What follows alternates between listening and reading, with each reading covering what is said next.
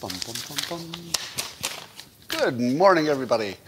And it's time for another rousing edition of Coffee with Scott Adams, the best thing that happens in the universe, except for the sun itself. And if you'd like to make it better, well, all you need is a cup or mug or glass, a tankard, chalice or stein, a canteen, jug or flask, a vessel of any kind. Fill it with your favorite liquid. I like coffee. And join me now for the unparalleled pleasure, the dopamine hit of the day. Somebody says, I simply tolerate Scott. Well, thank you.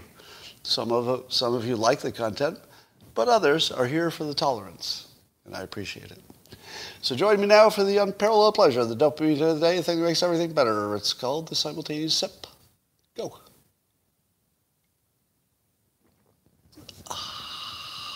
Oh, good. That's good stuff. Well, in Portland, the people in charge have decided that instead of using the police, which, as you know, are overfunded in Portland, according to Portland, instead of using their limited police to break up violence between opposing political groups in the city, they decided to stand back and let them fight. Because they were just using things like sprays and clubs and stuff like that. It wasn't especially dangerous until the gunfire. I guess the police got involved when there were shots fired. But until then, they actually just stood back and observed. And they let the two opposing sides fight it out. To which I say, thank you. I have never agreed with Mayor Wheeler more than right this moment. They're letting them fight it out. I don't know what could end it faster, right? Because it seems to me that if you try to break it up and you keep them from hurting each other too much or too many people getting hurt, they'll just come back. But what happens if you let them fight it out a few times? I think fewer people show up next time. You know, if you got your head broken, probably you don't go back. I don't know. So we'll try that, and I like it in the A/B testing sense of things.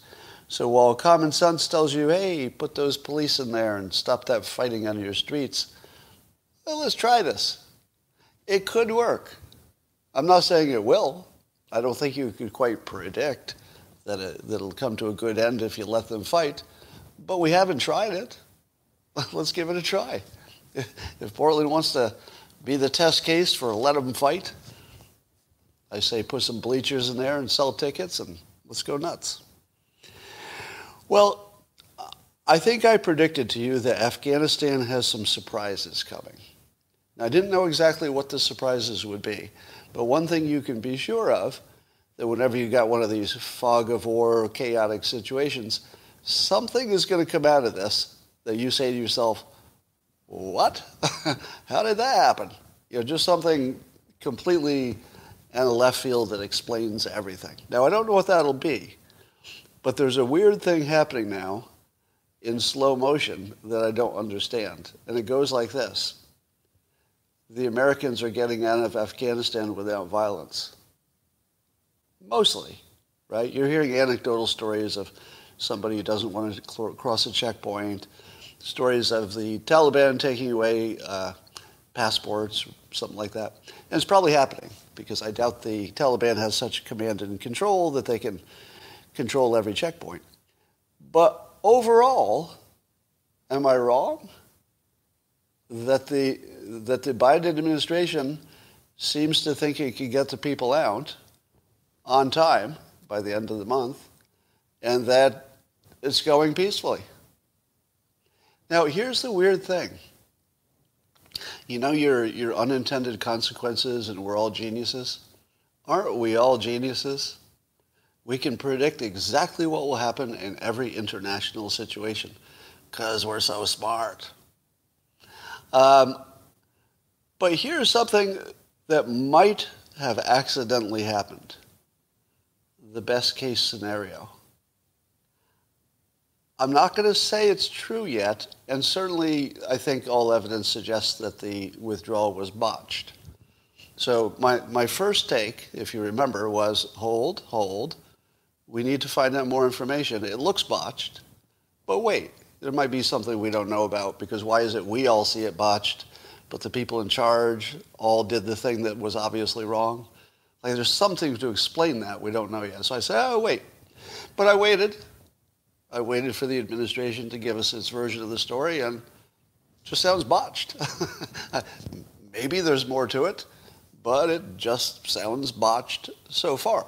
And I say that only from the perspective of the administration didn't really put up a fight. You know, they didn't give you an argument that they did it right that made any sense. You know, they're saying they did a good job, but, you know, they're not really supporting that argument. So here's the most optimistic thing you could say. And I'm not saying it's true. It's just interesting that it's possible. And in fact, maybe more possible than the alternative. And it goes like this. The way this came down was the least loss of death possible under all scenarios. I think that's where it's heading. That this is accidentally, totally botched, but accidentally gave us the best outcome. Why? Because Afghanistan fell so quickly. What could have been the safest thing to happen in Afghanistan? I hate to say it, but if it's inevitable the Taliban is going to take over, the safest thing is to surrender right away. That's what happened. So we didn't see it coming. We weren't prepared for it. But it was the safest thing. Just complete surrender on day one. Because otherwise you have the fight and you still surrender. I mean, you get to the same place, right? So, but the second part, and the part we're obsessing on, is the withdrawal. You know, that's completely botched, right? Does everybody agree that we're all the experts and we would have gotten the people out that wanted to be evacuated? We would have done that first before we got rid of most of the military. Now, we did put military back in, but they're not getting people, etc. So it's still botched, no doubt about it. But so far, the Taliban has been playing it strategically very smart. And the strategic smart thing for the Taliban to do would be to give us a deadline that's a little challenging, but possible. And they did that. Apparently, at least according to the Biden administration, that deadline is challenging, but possible. Like, you know, we have a really good chance of getting really close to achieving it. Now, so far that's pretty reasonable for a group that's known for its unreasonable actions. What happens if, I'll just put this as a hypothetical. It's not a prediction. It's a hypothetical, and things are heading in this direction. What happens if the hostages, not the hostages, well, they might be. What happens if the people we want to evacuate, including the Afghan interpreters and the people who we want to get out, what happens if we get them all out? Isn't this going to look like the biggest success of all times? At the same time, it was botched. Believe it or not, they can happen at the same time. You can botch everything and just get lucky. That's what it looks like. It looks like everything was botched. And so far, fingers crossed, you know, there's no reason to think it'll go this way all the way to the end, but fingers crossed, they avoided a civil war by collapsing immediately. And if we get the people out, which looks like it's happening, it's the best thing that could have happened. Am I wrong about that? I mean, if you're just counting bodies, how could we have done better than this, assuming that we do get the evacuees out? Now, that's a big, big assumption, right? But so far it's happening. Now, I'm not saying you're saying it's delusional. It's not delusional because it's put in a statistical sense, right? It could happen. It's just unlikely. I mean, if you had to predict, wouldn't you predict that the Taliban will not let everybody out? Keep a bunch of hostages? Most obvious thing, right? And I feel like inevitably they're going to keep a few. But let's say, I'll just give you a number. Let's say they keep 20 Americans that didn't get out. But we get everybody else out. So suppose we lose 20 souls. They happen to be American. What did we avoid probably 100,000 deaths, 50,000, if the Civil War happened. So Biden may have accidentally traded 20 American lives. This is just a speculation, this not based on data. He could have accidentally traded 20 lives to save 50,000 Afghans. Is that immoral? Well, it's not America first. But I don't know if it's immoral. You know, you could argue that one. All right. Rasmussen poll asked, if Taliban takes American hostages, should the U.S. use military to rescue them? And 78% say yes. Is that good news or bad news? It's good news. Because the Taliban needs to know that we're going to get our hostages out or there's going to be big trouble. Hostages / evacuees. And having 78% of the public say, yeah, send the military in, while about the same amount of the public says get out of Afghanistan, that is exactly the right situation for the Taliban to say, you know, if we don't let everybody out, we're really effed, right? So this is the best poll I've ever seen in my life because it says the American public are completely on the same side. I mean, 78% is as good as you can get in the American public. And then Rasmussen poll also asked, is the Biden administration doing enough to evacuate Americans? And 59% said no. And I think this is under the category of, how could you do enough? You know, really, how could you do enough? You know, it's always going to look like it wasn't soon enough, didn't do enough, but it does look like it's not enough. All right, here's the question that I asked on Twitter, and this topic will be more about persuasion than about whether you should get a vaccination. Can we agree that I don't care if you get vaccinated? Everybody? I don't care if you get vaccinated. So anything I say next is going to be about vaccination persuasion, but it's not intended to work on you. Really, it's not a trick, right? Let me say it again. This is not some kind of like backward psychology hypnosis trick. I really don't want to persuade you on this. I really, really don't. It's totally unethical because it's a health decision. You got to make your own decision on that. I'll persuade you on politics. I'll be happy to do that. I'll persuade you on how to live your life better, how to have systems instead of goals. I'll persuade you on all kinds of stuff, but not your health decisions. Not that. That's on you, totally. But let's talk about the persuasion game because it's happening, whether I participate or not. And Omar Khatib alerted me to, there's a series of tweets from Advertising Insider in which they asked some advertising professionals what the governments could do to persuade more people to get the vaccination. Now, did the advertising executives say much the same thing I did, which is, hold on, even if we could persuade people to get the vaccinations, it would be unethical. So let me back out of this conversation right away because I'm a marketing professional and I'm not going to cross that ethical barrier. Well, that didn't happen. Instead, they gave you pretty good specific suggestions for doing the most unethical thing in the world, persuading people to get a health outcome, a particular treatment. So here are some of their persuasion points, and I'm going to evaluate them so you can get a little lesson on persuasion at the same time. Number one, are marketing executives good at persuasion? Anybody? Who works at a big company where there are professional marketing people? Are those professional marketing people trained in persuasion, let's say the way I am? You know, I'm a hypnotist, etc. Do you think they have the same kind of persuasion training as this cartoonist? No, not even close. But they do have a lot of tools, so they can do polls and they can do focus groups and they can A/B test things.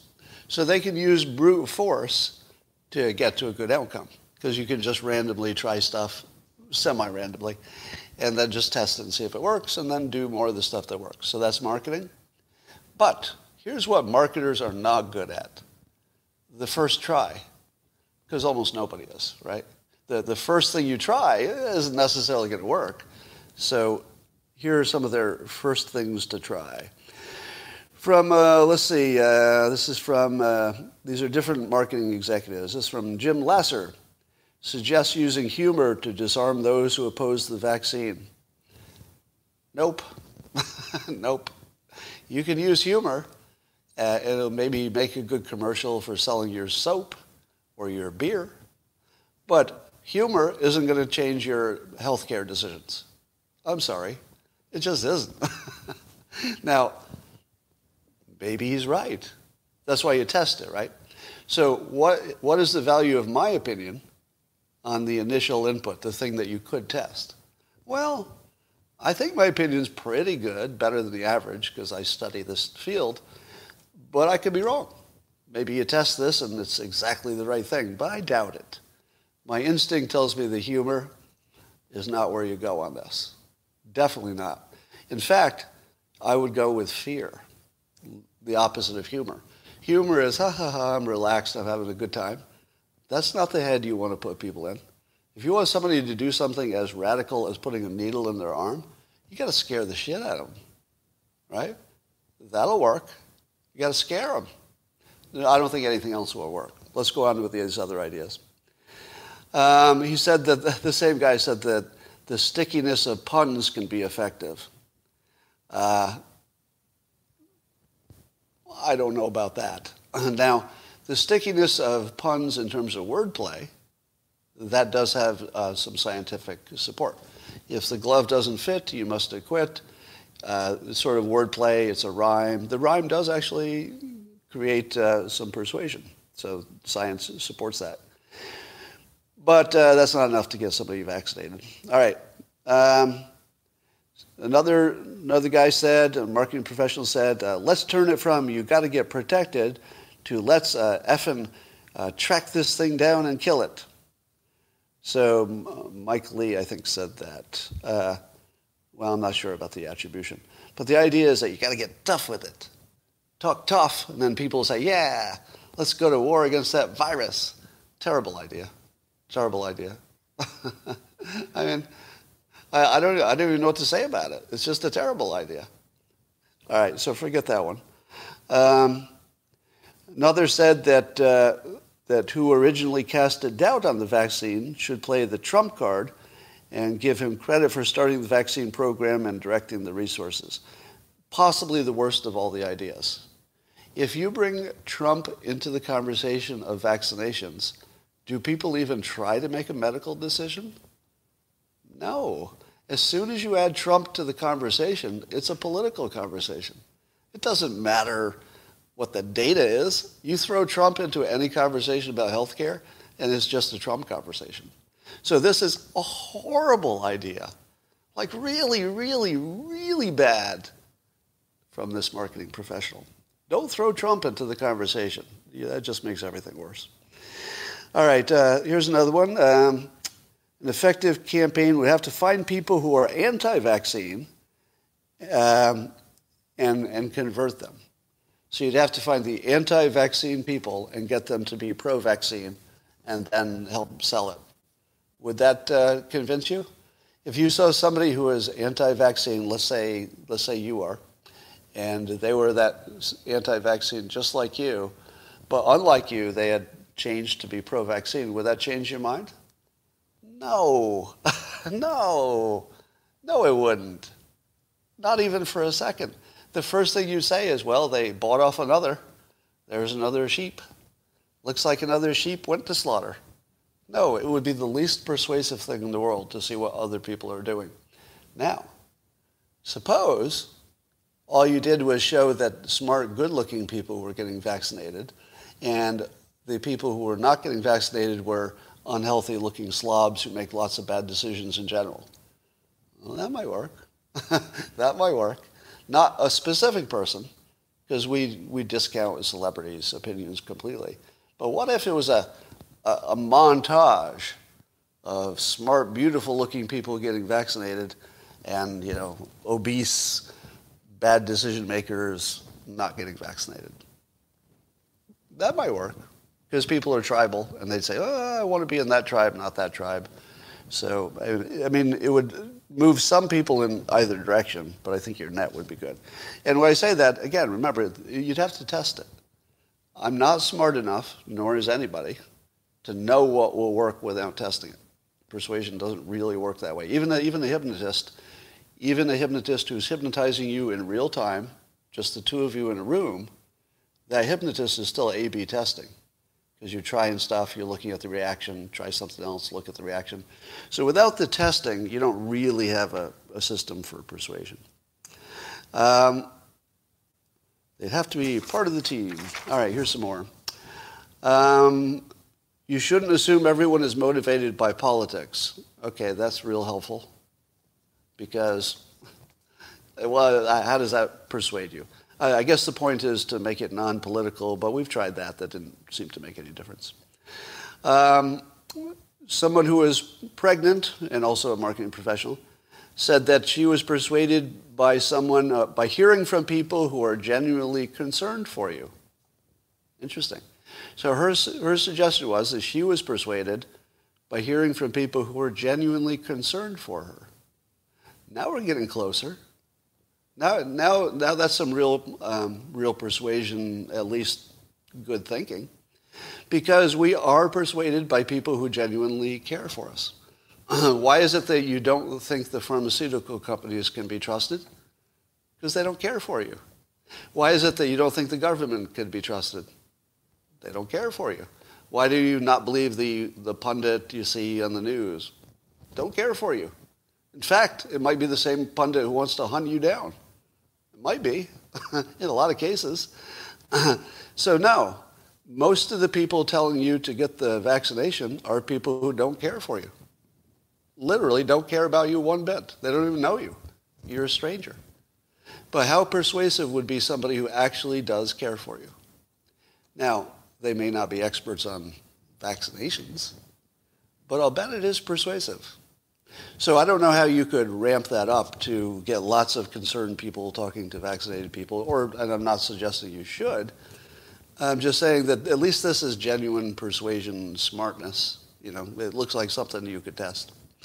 All right, here's another one. You should treat the campaign for the vaccination persuasion with the kind of budget and tactics you'd see a political party use to get out the vote. I think they did, didn't they? Wouldn't you say that the government did exactly that? Used the same kind of mass persuasion as get out the vote? I feel like that's sort of a non-answer. That's a very marketing meeting answer. All right, here's my take.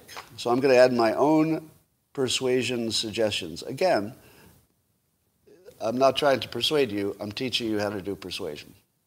Okay? Can we all deal with that distinction?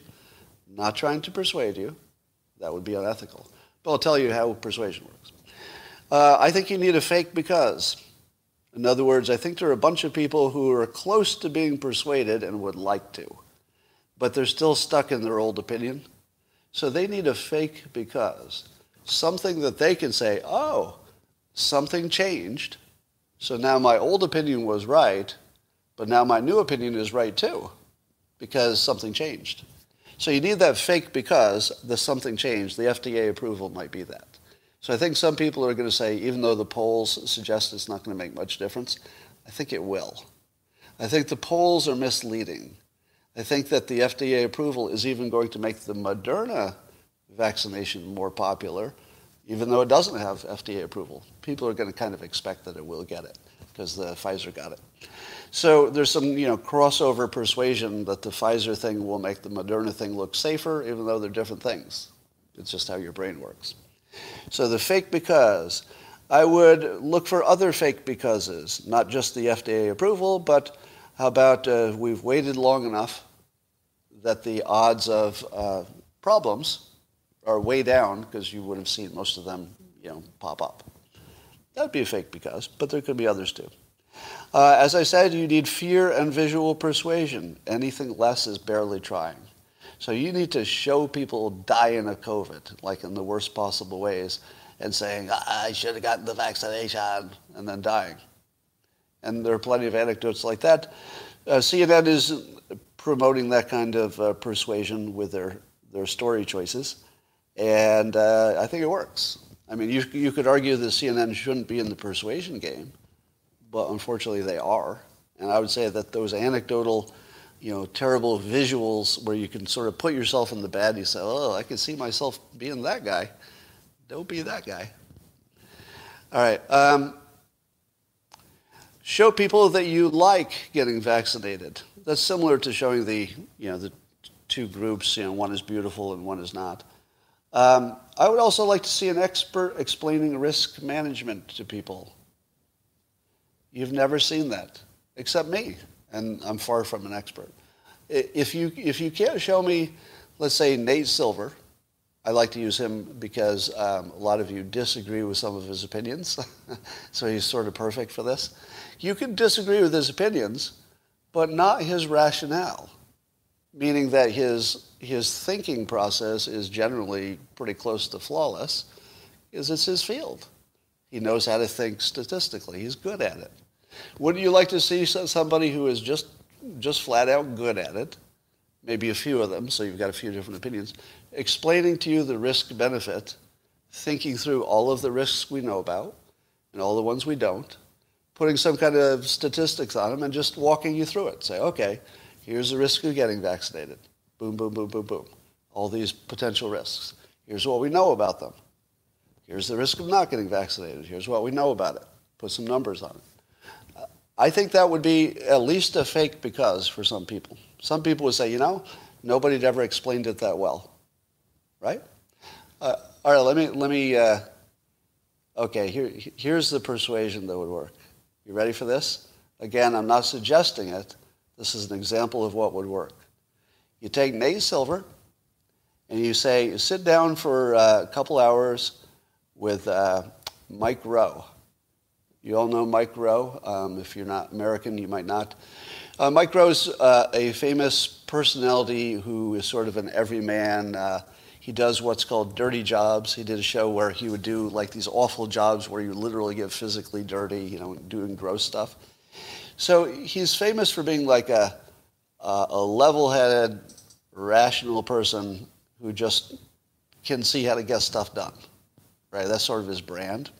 So you take Nate Silver and you spend 2 hours with Mike Rowe teaching him how to look at the statistics, and then you have Mike Rowe explain the statistics to the public. Why? Because if Nate Silver does it, you're not going to understand it. Right? He's almost too good because his explanation would have enough nuance in it to be accurate, but maybe a little confusing because you can't follow the nuance of statistics. But you take that stuff and you package it up with Mike Rowe, a really, really credible voice, especially to the right, who has a lot of resistance. Mike Rowe could sell the shit out of this. He really could. Now, people are saying, is he a scientist? Is he a statistician? No. He's you. That's why it works. Do you know who would be the most persuasive person for you? The person who would convince you specifically the best would be you. If you could make a digital version of yourself and give it a script written by somebody who knows what they're talking about, and then that digital version talks you into getting vaccinated, it would be the most persuasive thing that could happen. You couldn't beat that, right? Mike Rowe is you. That's sort of his brand. I hate to characterize other people because he might not want to characterize himself that way, which is unfair. But in my view, the thing that makes him popular is you say, yeah, I think just like that. That's, Mike Rowe is saying the words coming out of his mouth are the ones I'm thinking, but he's saying it better than I'm thinking it. That's the ultimate. He says what you're thinking, but he says it better than you're thinking it. Somebody says, why a white person? That's a good question. If you could take the same concept and replace Mike Rowe with, I'm going to say Charles Barkley, just to pick a name, right? I picked Charles Barkley because I don't know if anybody's been more popular with everybody. If you don't follow basketball, that's an unfamiliar reference. But Charles Barkley is black, but his sort of approach to race is so commonsensical that it just appeals to left and right in a weird kind of way. So, yeah, you take a Charles Barkley, who everybody likes, and he's famous for being a plain talker, common sense kind of guy. Yeah, that's actually, that might even be an upgrade on my idea. I think Mike Rowe would be great. But yeah, a Charles Barkley, absolutely. You could do that. Somebody says Steve Harvey. Maybe. I don't know. I think Charles Barkley is more relatable, I feel like. More of the, the everyman, talks like you do kind of thing. And here's another idea. It seems to me that the anti-vaxxers like to call the people who are taking the vaccination sheep. What would Trump do if he were the recipient of a thing like that? He'd take the gun out of their hand and he'd turn it around. So, if here's a little persuasion tip. The things that people call you are things that they personally think are persuasive. So if the anti-vaxxers are calling you sheep for getting vaccinated, what would be the most piercing thing you could call them? Sheep. They've given you the answer. You don't have to wonder what's the worst thing that you could say about them, because they told you. It's what they're calling you. Sheep. So if you could find a way, and again, this is persuasion, I'm not saying you should do this, it's just how it works. If you could find a way to make the people not getting vaccinated and label them sheep, in all likelihood, that would really hurt, because it's the word they use when they're insulting other people. If you could make that stick to the person using the word, it's going to hurt a little extra. So that would be an approach. Also, the anti-vaxxers tend to be conspiracy theorists or the only people who are right. Two possibilities, right? Either they are subject to believing conspiracies, or they're right, and we'll all find out later. But in terms of persuasion, if you came up with a conspiracy theory that worked in the other direction, hypothetically, it could persuade people. So in other words, you would need a counter-conspiracy theory. A conspiracy theory that says, for example, that China is the one telling you that the vaccinations are dangerous. Because they probably are. I don't know if that's true, but I would guess that China and Russia are messing with our communications about the vaccines, just like they do with our social structure and our politics, right? So it seems to me, let me check this. Seems to me that you could do a counter-conspiracy theory. All right. When I asked people to describe to me how vaccines make things worse, I got a ton of cognitive dissonance. I'm going to give you the hypnotist's filter on how to see the world. So the question I asked is, how could it be that so many people think that vaccinations make the variants worse? So that's a very popular thought, and may be true. Might be true, that the vaccinations make variants worse. So I asked the following question: can you describe the mechanism for how that could possibly happen? Because everybody's sure of it. I mean, it seems like the entire public is sure that's true. But I said, well, describe how exactly that works. And what happened was, and this is the hypnotist filter. So my filter on this is probably different than yours. Your filter is probably something like this. Some people are right, and some people are wrong. Some people are well-informed. They did their own research. Some people are not. And to you, I would think that that's all there is to this vaccination makes variants worse question. Somebody's right, somebody's wrong. The hypnotist filter is different. The hypnotist filter says this: there were a lot of people who publicly and to their friends have said, I understand this issue. It's basic evolution. If you put evolutionary pressure on the normal virus, it will give an advantage to the variant. Boom, Scott, I just explained it. Evolution 101. Just apply it to this situation and you're done. Anybody can understand this. Evolution is survival of the fittest. The fittest variant will be the one that can get through the vaccination, right? Pretty logical. Okay, here's my view of the world. My view of the world is that when people realized they couldn't explain how a vaccination makes a variant worse, that they spun into cognitive dissonance. And when you look at my tweet and you see the comments, you'll see that it's all word salad. But it'll be word salad you think makes sense, because the person who wrote it thinks it makes sense. Let me give you some. I know you're skeptical. I'm going to read you some of the explanations of people who are very smart, by the way. So everybody who gave these explanations of how evolution would cause the variants to be dominant, they're smart people.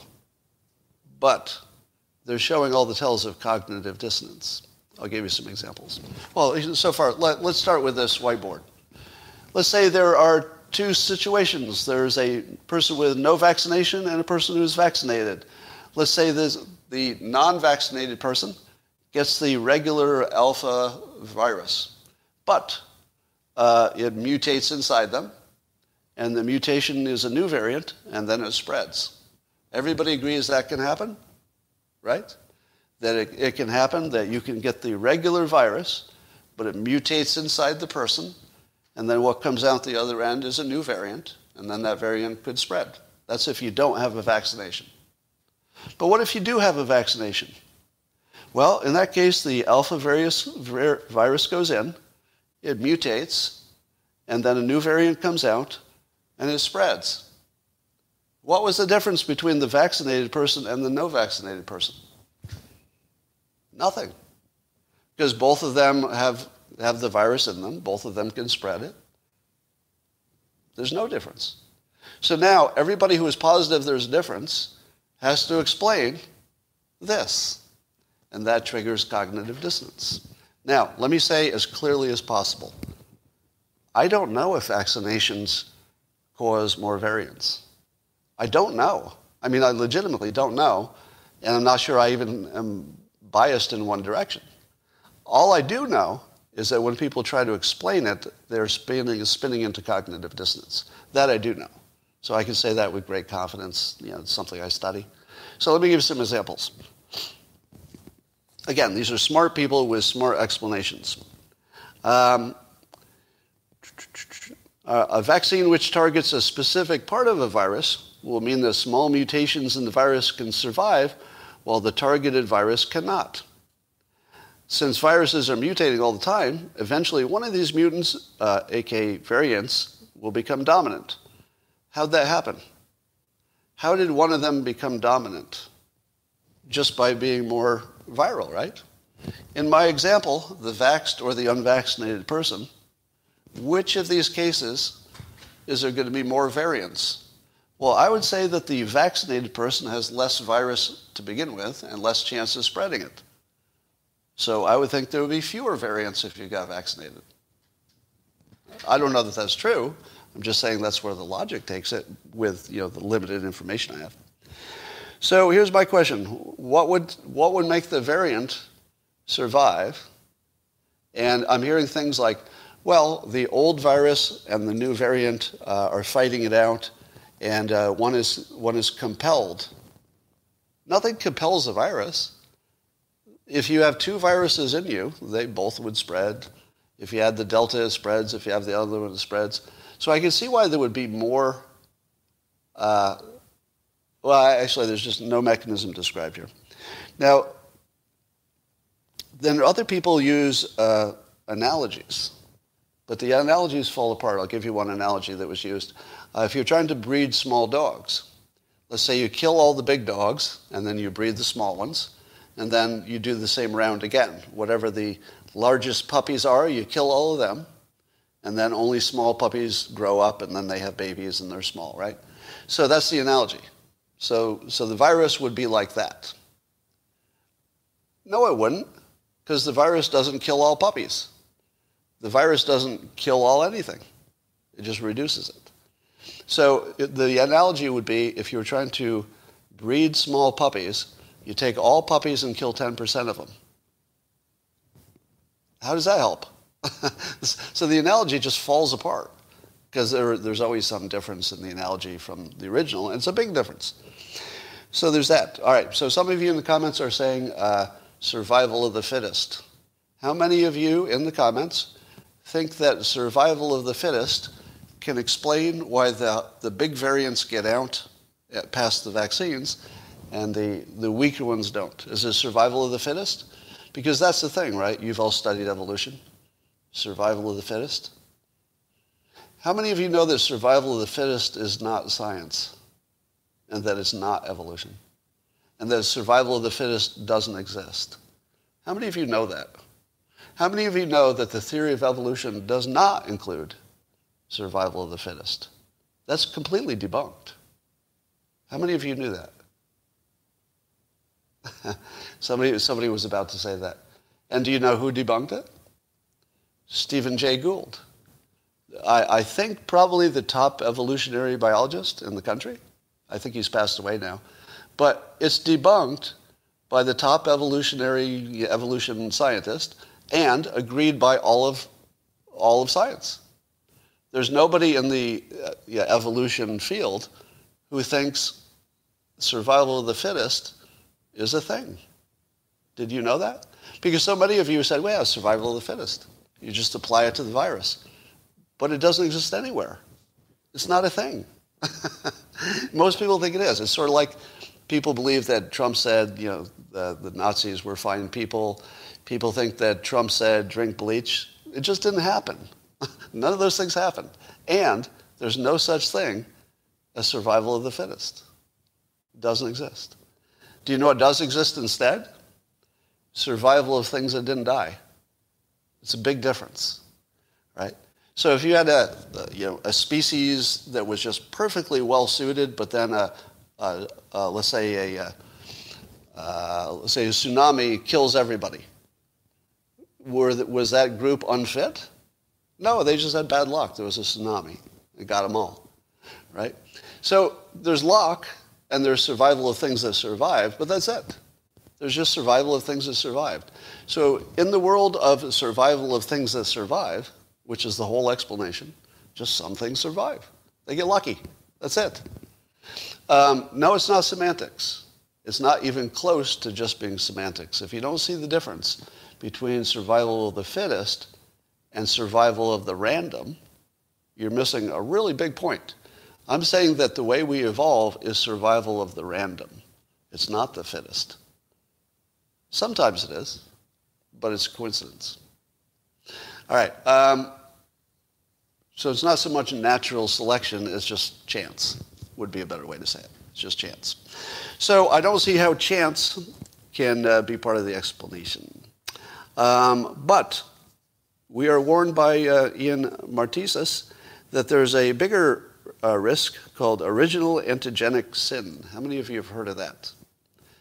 Raise your hands if you've ever heard of original antigenic sin. I'm going to try to explain it, but forgive me because I don't understand this field well enough. So I'll give you the dumb person's, the idiot's definition. It goes like this. If your immune system has been trained against a particular attacker, let's say a virus, you have a kind of immunity memory. And that immunity memory could work against you as well as for you. And the way it could work against you is that when a new virus comes in, a variant, let's say, your immune system says, I know exactly what to do. And it ramps up to fight the virus, but it's a different virus. It's just one that's like it. Now your immune system is all ramped up to fight the wrong thing. It's actually working overtime on the wrong thing because it said, I think that virus is a lot like that other one. So it goes to work on the wrong virus, and then the right one just has a clear channel. Now, apparently that's a real thing which has happened in the past in different situations. So just know that that's out there. All right. I don't know what the size of that risk is, actually. And that is what I wanted to talk about today. I'm going to run and do something else. And I hope you don't hate the persuasion lessons in the context of these boring topics like vaccinations and masks and stuff like that. I think the persuasion stuff is interesting. And if you don't, let me know. But I think that you learn something when you see the persuasion element separate from the science. All right, that's it for now.